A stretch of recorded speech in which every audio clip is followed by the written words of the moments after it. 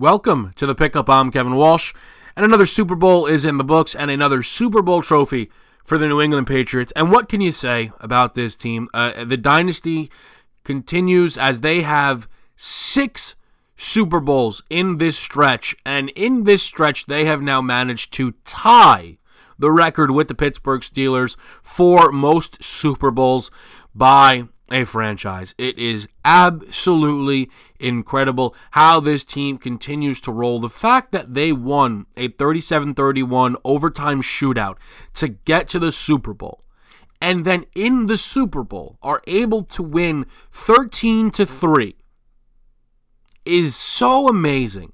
And then the fact that this was their largest margin of victory in any of their Super Bowl games is even more incredible. They are undeniably the greatest dynasty of all time. I talked about this after they had beat the Chiefs, that this is not as much about one individual player. It is about the machine, and the machine rolls on. And they asked Brady at the end of the game if he was going retiring. He said mid-40s, so this thing doesn't look like it's going to stop anytime soon. I have no doubt that Belichick is trying to stay around past Tom Brady, so he's not going anywhere. Unbelievable as they continue to roll. But the thing is, when a team wins their 6th Super Bowl in less than 20 years, what are the talking points? Like, what do we come in and talk about when everybody kind of agrees on a lot of these things? But I've got 3 things that I've seen kind of discussed, or things that I just find relevant after Sunday's result. The first is, a lot of people have now decided that this Super Bowl puts Tom Brady as the greatest athlete of all time. A lot of people putting up side-by-sides of Tom Brady and Michael Jordan, and that's hilarious.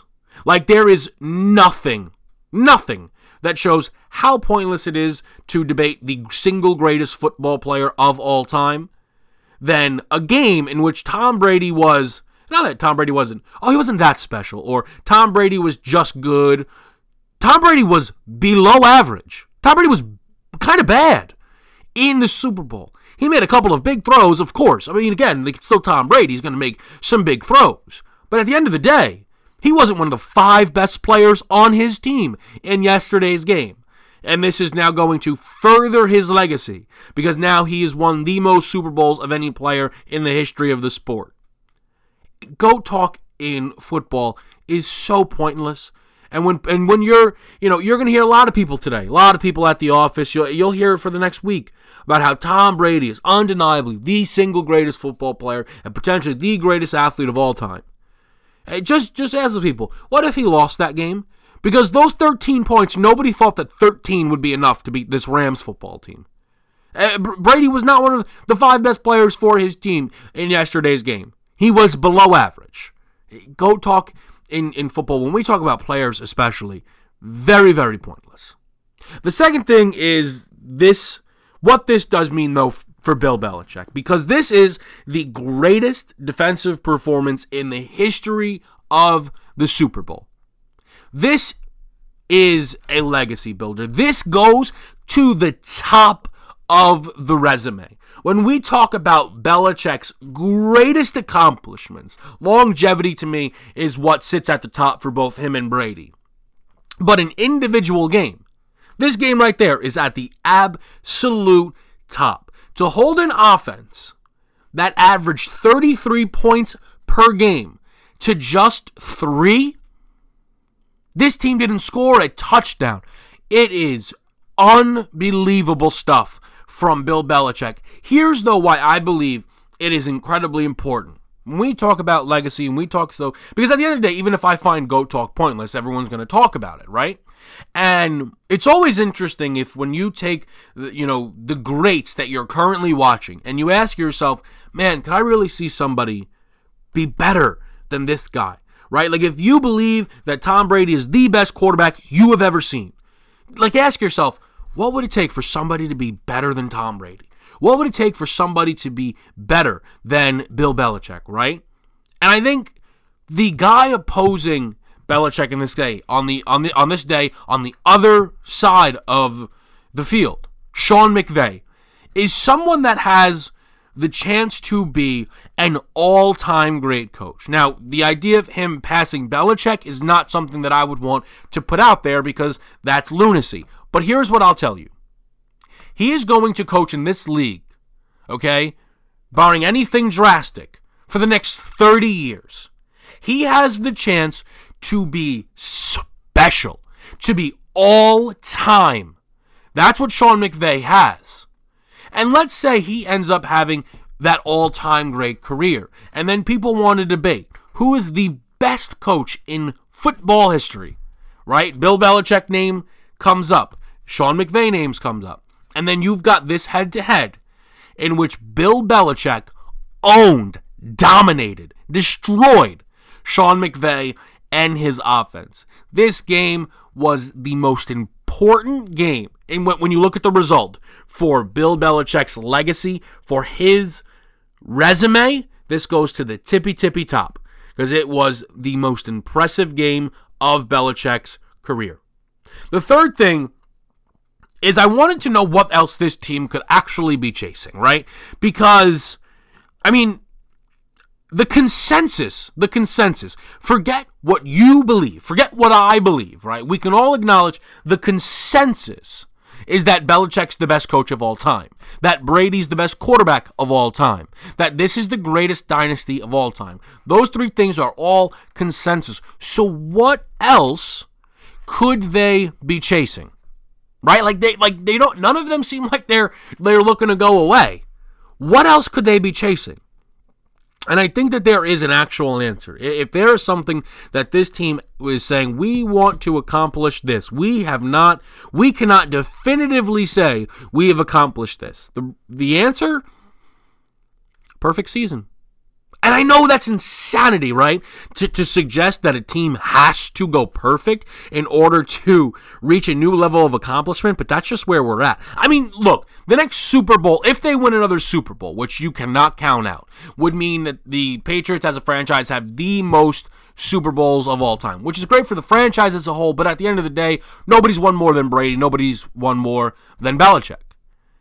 It's that individual accomplishment. If somebody asks you, what is the greatest single-season football team of all time? Can the Patriots have a year where they are also the definitive answer to that? Ironically enough, the 07 Pats, for some people, could be the answer. That was the 16-0 regular season, 50 touchdowns from Brady, 23 receiving touchdowns by Randy Moss. A year that they were in the Super Bowl at 18-0 but lost to the Giants. It was the 18-1 season. Now, had they won that Super Bowl, again, they would have accomplished every possible thing under the sun, right? But they didn't. So if you think about, when are these guys going to retire? What else could these guys possibly do? I think that's your answer, is that this team is going to try and become definitively the single greatest single-season team of all time.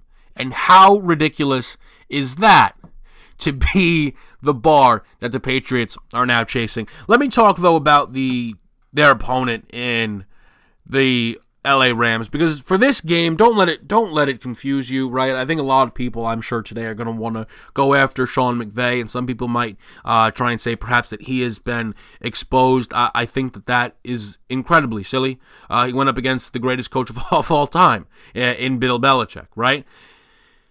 Don't overreact on the Sean McVay side of things. And a lot of people kind of have been taking their shots at McVay because they feel like there have been coaches hired this offseason because of their relationships to Sean McVay. Don't take the shots at McVay. At the end of the day, this is a team that has been going now for the last 2 years in a row. They've won their division both times. They've made the playoffs right both times, and they just got to the Super Bowl in year 2. They will be back. The question for me is, will they be back with Jared Goff? I said that Brady was below average, right? Jared Goff was awful in this game. Awful. You remember how I said in the preview that Goff will miss easy ones? Do you remember that back of the end zone would-be touchdown to Brandon Cooks that the McCourty made a fantastic play on?